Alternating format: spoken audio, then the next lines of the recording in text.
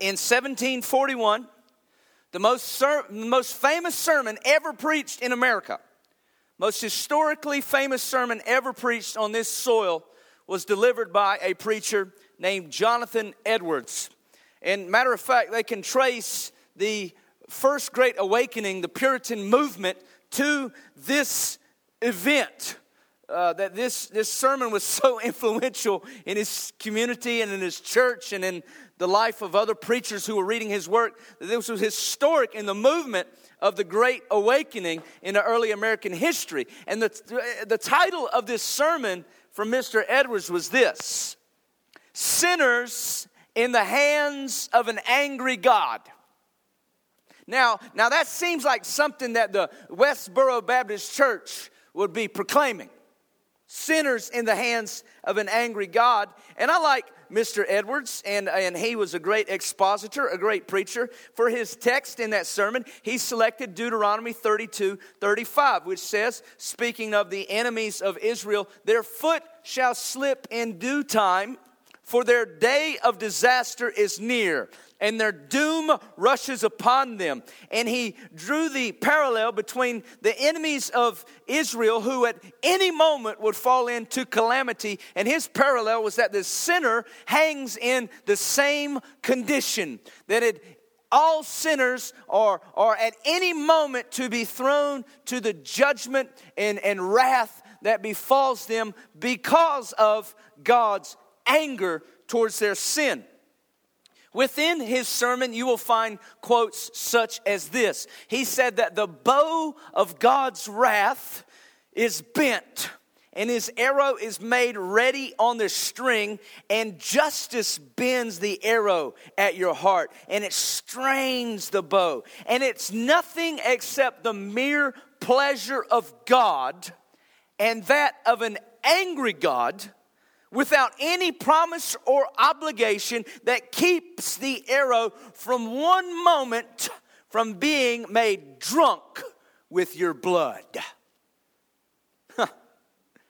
Mr. Edwards had some strong coffee that day. Now, Randy is a bow hunter. You shoot a recurve, correct? You shoot compound, okay. My dad gave me a compound, a bear whitetail from probably the 1970s, and I think it was set up at, my dad was a linebacker in college football, so he had it set at 175 pounds. No, it was really about 80 pounds. But back then, you didn't have the release, you see? And so for me to hold this bow, and here I am learning how to target practice, and if I can get my arm to quit shaking, then I can aim it, because if it's 80 pounds, then you're holding 70, because it was only a small percentage let off back then. Now they have great let-offs. But I get the same imagery from Mr. Edwards, that the wrath of God's bow is bent, waiting at any moment to fall upon sinners. And the only reason is because his pleasure prevents that from happening at this point. But here's what is shocking to me about Mr. Edwards. In his whole sermon, which is fairly long, you can find it on the internet, you can buy it printed in a booklet, there are 0 mentions of the cross. There are 0 mentions of Calvary. There are 0 mentions of faith. No mentions of the peace with God that comes through Christ. No mentions of the atonement, the atoning work of Jesus. But I imagine that when Mr. Edwards got to heaven, he realized something, that God was not angry, and that he was worshiping not an angry God. Now follow with me if you will. You see, anger is an emotion. You and I get angry whenever I go to the Keurig in the morning and I'm out of my French roast. My anger. Or if there's no creamer. Or if there's no bacon.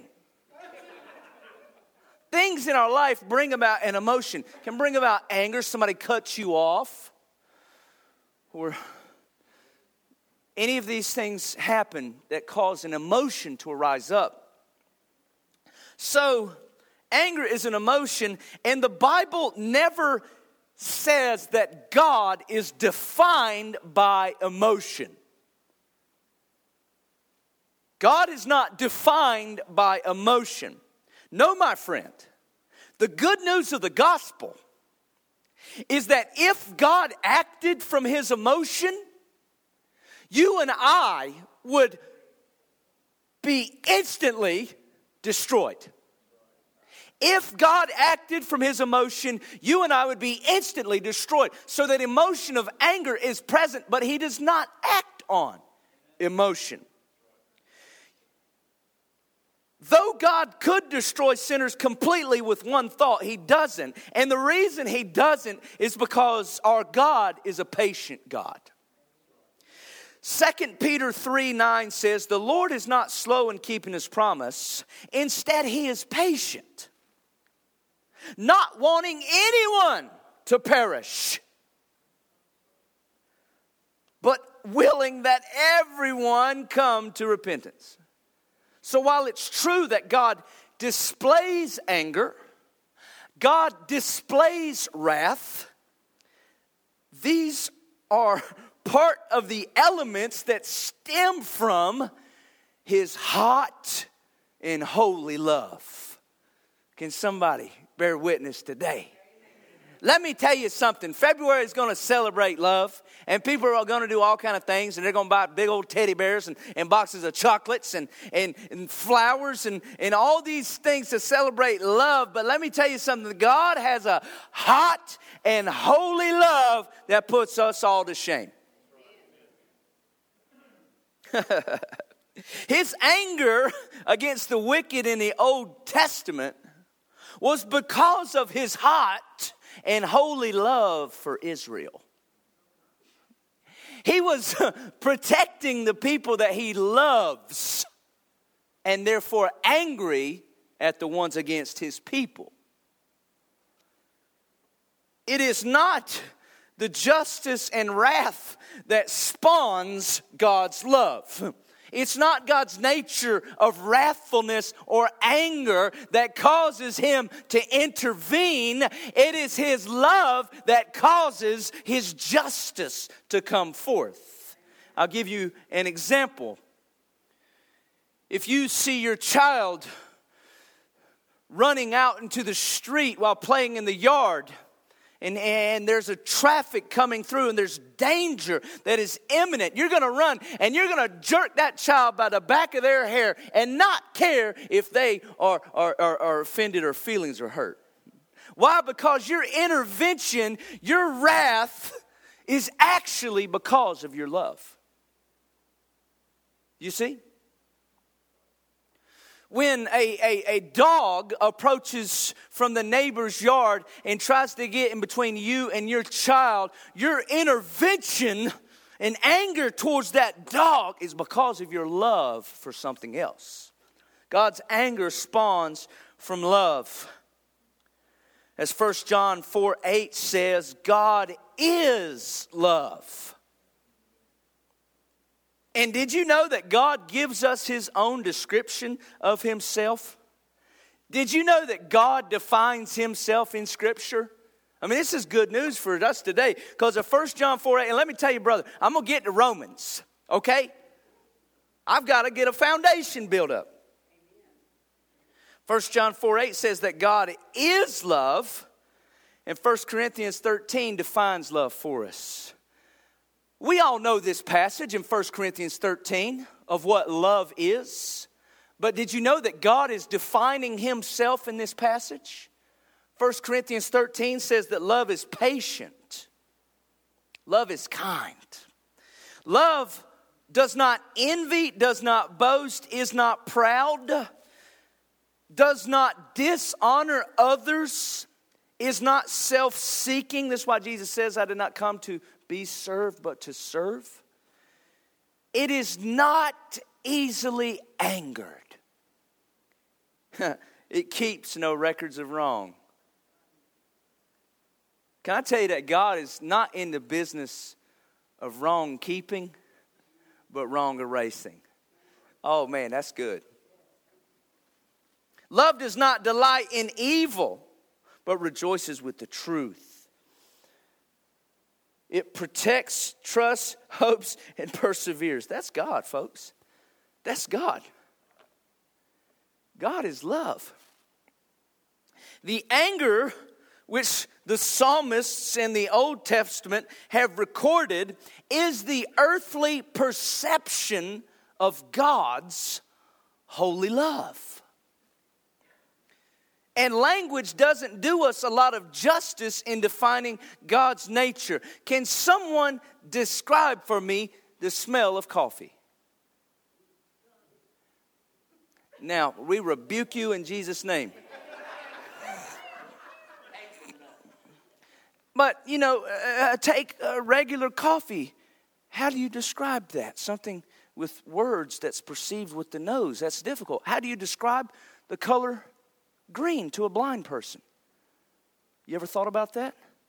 Something that we have no natural perception of receiving, how is it described? So language comes short when trying to describe God's nature, and all we can go from is what God has given us Himself and the definition that He has given us.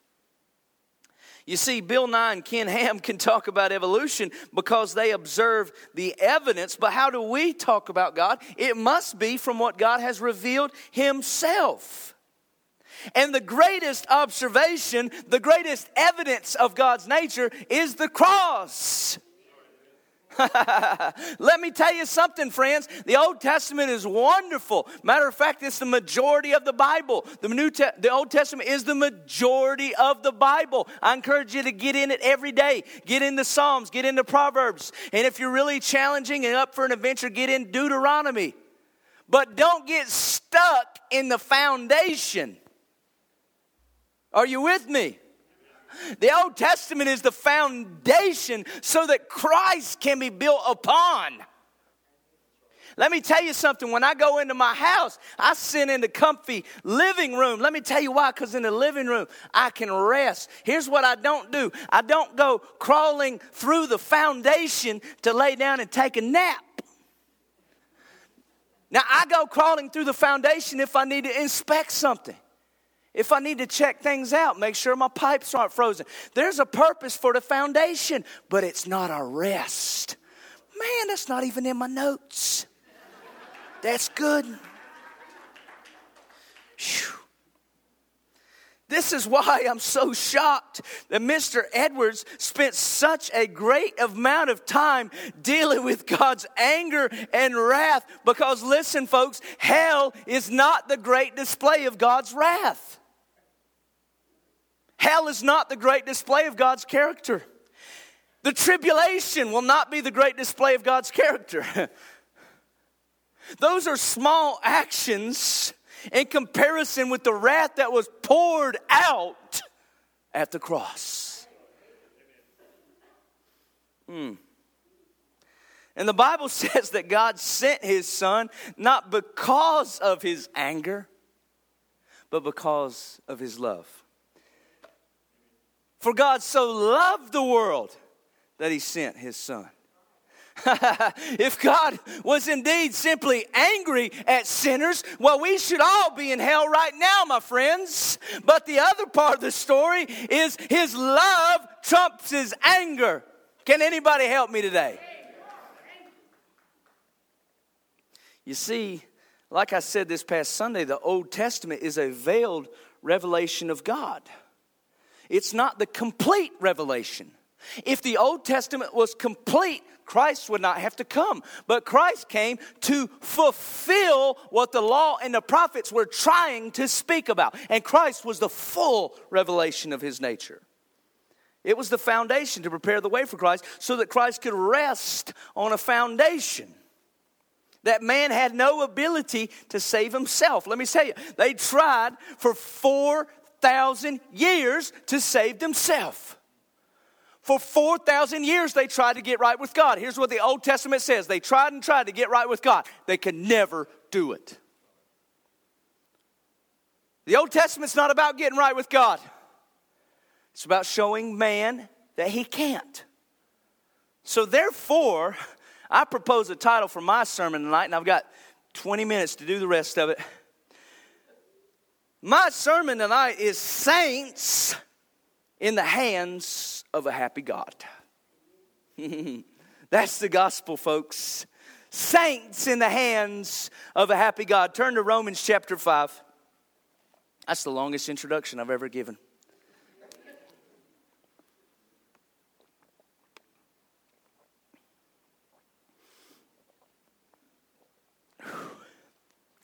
Romans chapter 5, verse 6. Let's stand for our traditional Wednesday night custom.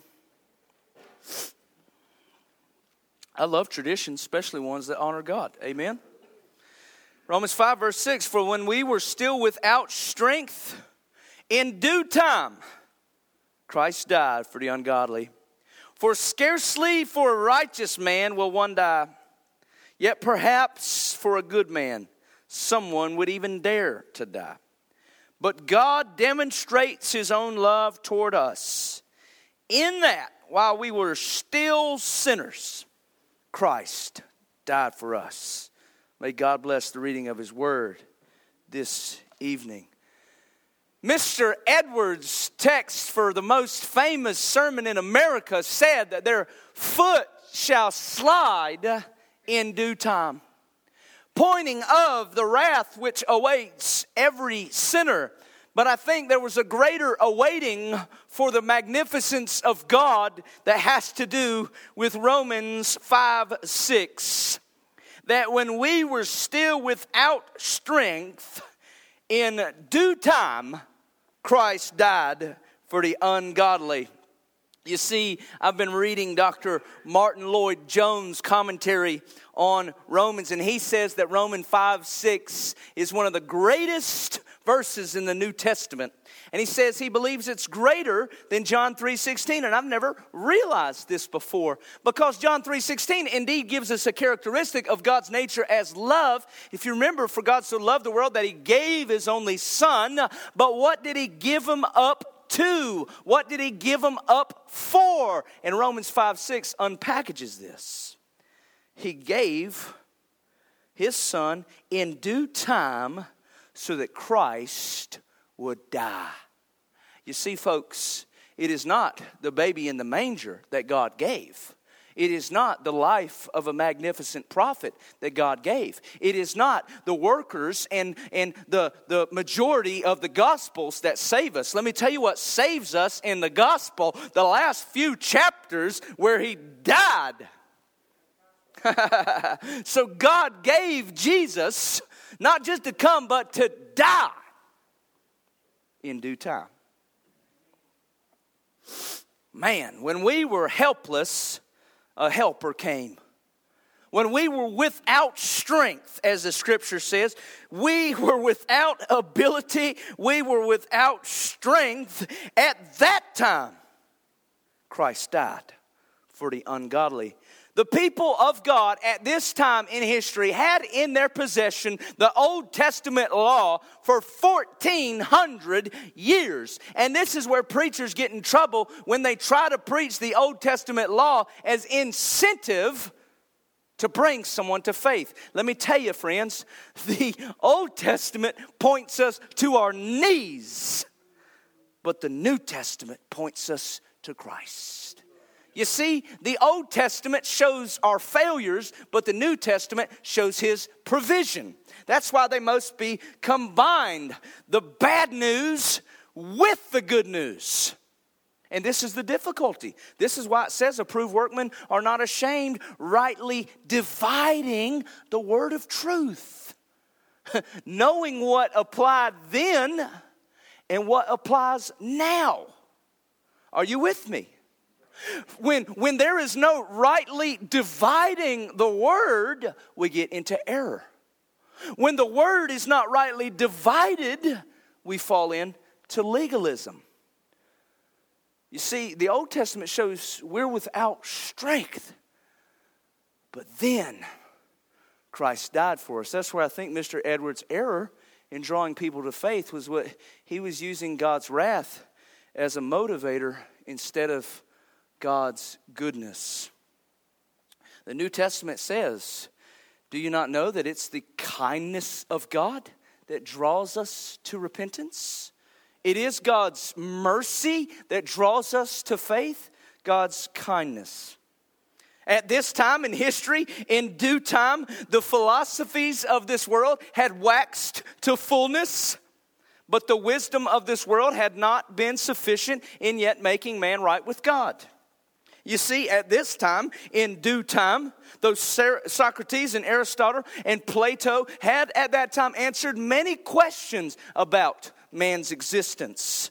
They had answered many questions about logic and truth and beauty. They could not answer the dilemma within the soul of every man.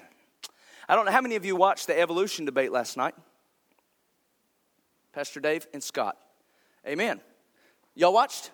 Praise the Lord. Okay, last night was probably the biggest debate in evolution our country has ever seen between Bill Nye the Science Guy and Ken Ham, founder of Creator in Genesis.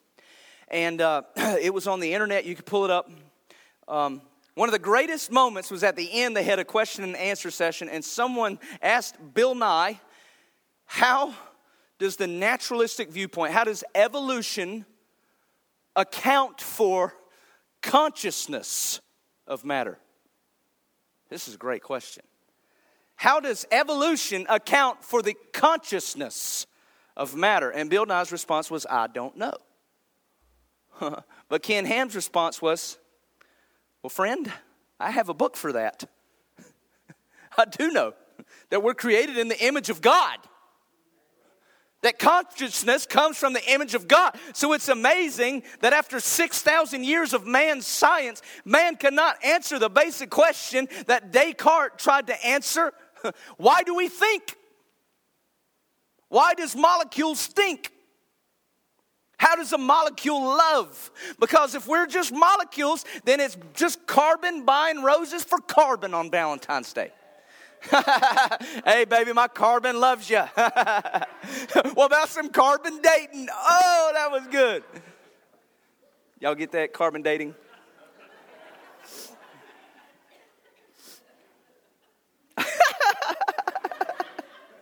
I love it.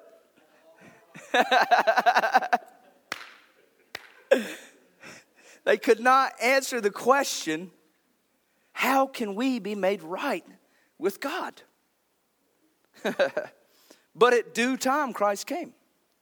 Once the philosophies of man had waxed to the point where man realized he could not answer the greatest questions of his existence. Matter of fact, I'm doing a research project right now on C.S. Lewis, who was an atheist, who was a professor at Oxford University, and what pointed him to faith was the fact that he could not answer his greatest questions. Atheism cannot answer the greatest question that I had. And he started studying philosophy, and he started studying truth and the existence of value. And he said, man, if some philosophies have value, then there must be a value that intrinsically exists in the universe. Where did this value come from? And an atheist, one of the smartest minds ever, became a Christian because he realized atheism could not answer the greatest questions of his life. When the Bible says we were without strength, it means we were without ability. We were helpless. We had no means to help ourselves. I think there's three things at least that man had no ability to do when Christ came on the scene. Number one, man had no ability to understand God. 1 Corinthians 2:14 says the natural man understands not the things of God. That you and I, just like we can't tell a blind man what green looks like, natural man cannot perceive the things of the Spirit because we're natural. Until the Holy Spirit influences our heart. Until Christ came on the scene and gave the revelation of what the spiritual was, and that the spiritual exists to reconcile all things back to himself. That God was drawing the world back to himself in Christ. Man did not understand God's intent before Christ came on the scene. Secondly, man had no ability to seek God. I was without strength. I was helpless. Romans 3:11 says there's no one who seeks God. Isaiah 53:6 says we all like sheep have gone astray, each of us having turned to his own way. We all were astray before Christ intervened. This was man's path. And lastly, man had no heart that could guide him to God. There's so many religious systems that exist today that try to make you believe that you will find God by seeking God. My friends, it won't work. God seeks you. God sought you. God bought you. Our job is to rest in the work He did. Are you with me? By resting in the finished work of Christ, we are illuminated to the character of God. It was Christ who came to us. It was Christ who came to me and rescued us in the midst of our sin. He did not wait for you to clean yourself up before you came to Him. I've met many people that were wanting to schedule a baptism service, and they were believers, they were Christians, but what they said, Pastor, I've got to get some things right before I got baptized. My friend, listen, Jesus didn't wait for you to get right before He got up on the cross. He came while you were in your sinful condition, and if you're waiting to clean yourself up before you come to Jesus, it's never going to happen. Come to Jesus and let Him do the cleaning. Amen.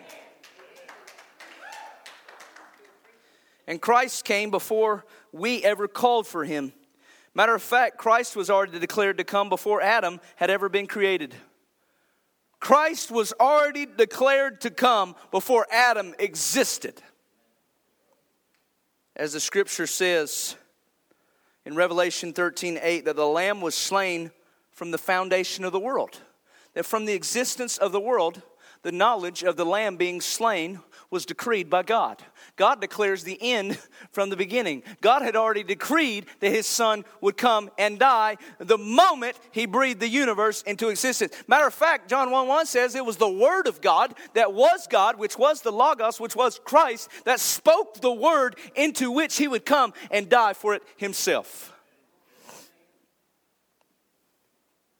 Christ came at the appointed time.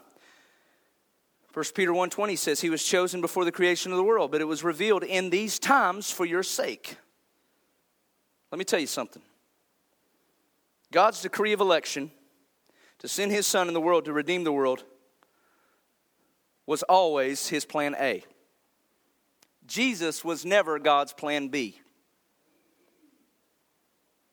Jesus was always plan A. It was always plan A that His character would be revealed through Calvary. It was always plan A that sinful man God knew they would fall, and He was going to redeem them. Sometimes our mistakes trouble us, but my friend, they have not troubled God. He came because of them. Secondly, that God demonstrated the character of His nature, which is love. As verse, I'm going to, 7's pretty explanatory. Who will die for a righteous man? Very rarely will that happen, yet perhaps for a good man would someone even dare to die. You know, if Christ died for good people, then that kind of makes sense. Okay, Christ is going to die for the good ones and redeem the good ones to be a bride forever. That makes sense, but that's not how it happened. Christ didn't die for the good ones.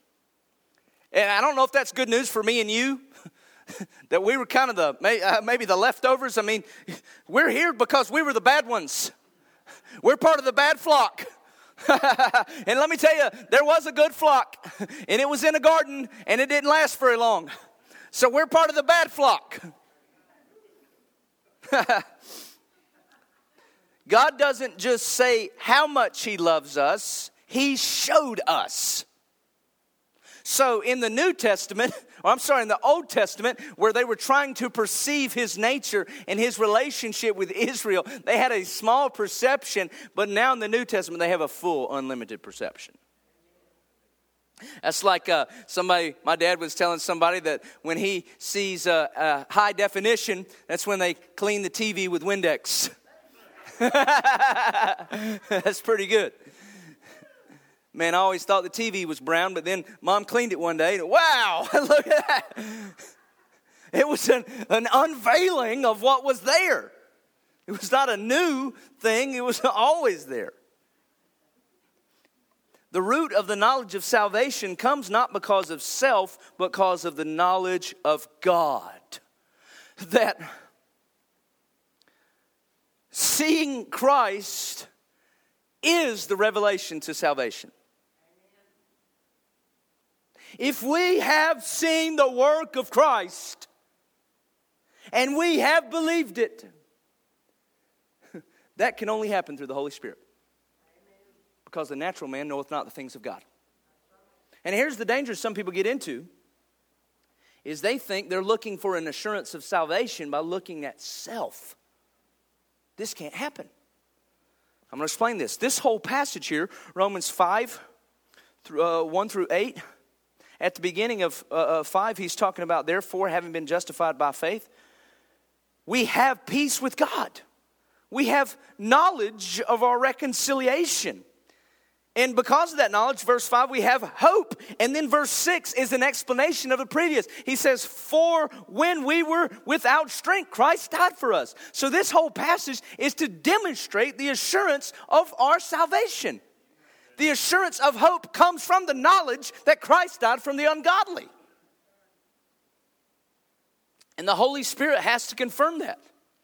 And that is love displayed on the cross. So if we follow the whole path, starting at 5 verse 1 down to now, what we see is that our knowledge of salvation comes from the cross, not from self. God does not tell us to look at our own heart to see if we're saved. He tells us to look at Jesus. Look at Jesus to know if you're saved. Because there, once we look at him, we'll say, yes, he died for the ungodly. Am I ungodly? Christ died for me. Am I a sinner? Christ died for me. People so often want to question their salvation by looking at their works. Am I doing the right thing? Am I praying enough? Am I believing enough? My friend, that's the oldest trick in the book. The enemy from the beginning wanted Adam and Eve to look at what they didn't have instead of what they did have. You see, they had a relationship with God, but the devil says, well, but you don't have this. You see, in the beginning, there was a relationship that existed, but the devil says you need a little more. Jim, you need to pray a little more. You're not doing enough. Enoch, you need to read your Bible a little more. You're not doing enough. Well, I can really know I'm saved if I'll do more. My friends, will never outrun the works. What the devil wants us to do is look in the mirror. But God wants us to look at the cross. See the finished work. Was it not our own failures that brought us to Christ in the first place? If our own failures brought us to Christ to begin with, why would our own failures pull us away? Works-based salvation never works. Was it not the knowledge of our transgression that caused us to flee into the loving arms of a Savior? If therefore the knowledge of sin in our life pushed us to Christ, then why would it be that the knowledge of sin pushes us away? That's works-based salvation. Well, I came to Jesus because I'm dirty. I still feel dirty, so I must not be saved. Let me tell you something, folks. If you still feel dirty, maybe you've got a little bit of spirit goggles on. And now you can see the dirt. Who knows they need to be cleaned? The one that sees they're dirty. You got a bunch of dirty people that are just walking around not knowing there's a cleansing flood. But my friend, every time you see the dirt, step into the flood. I would say the Christian who is aware of their failures has the greater blessing of their need of clinging to Christ.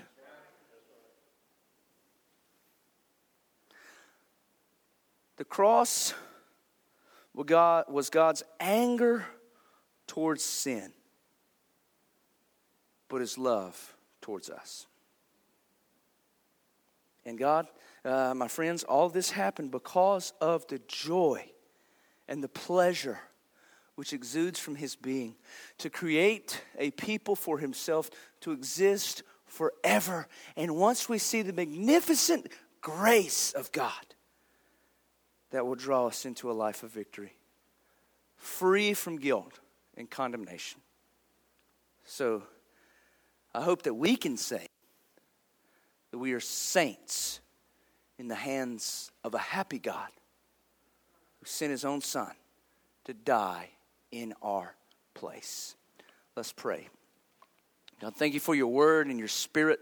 Thank you for your goodness and love and majesty, which pushes us sinful creatures like us into your arms to know the love of a magnificent Savior. Help us live in this reality today, that our sins have been washed away, that righteousness can now come forth because you gave it to us, and we can be righteous because you made us righteous. Thank you for this knowledge in Jesus Christ. We ask in his precious name. And all God's people said, Amen. Amen.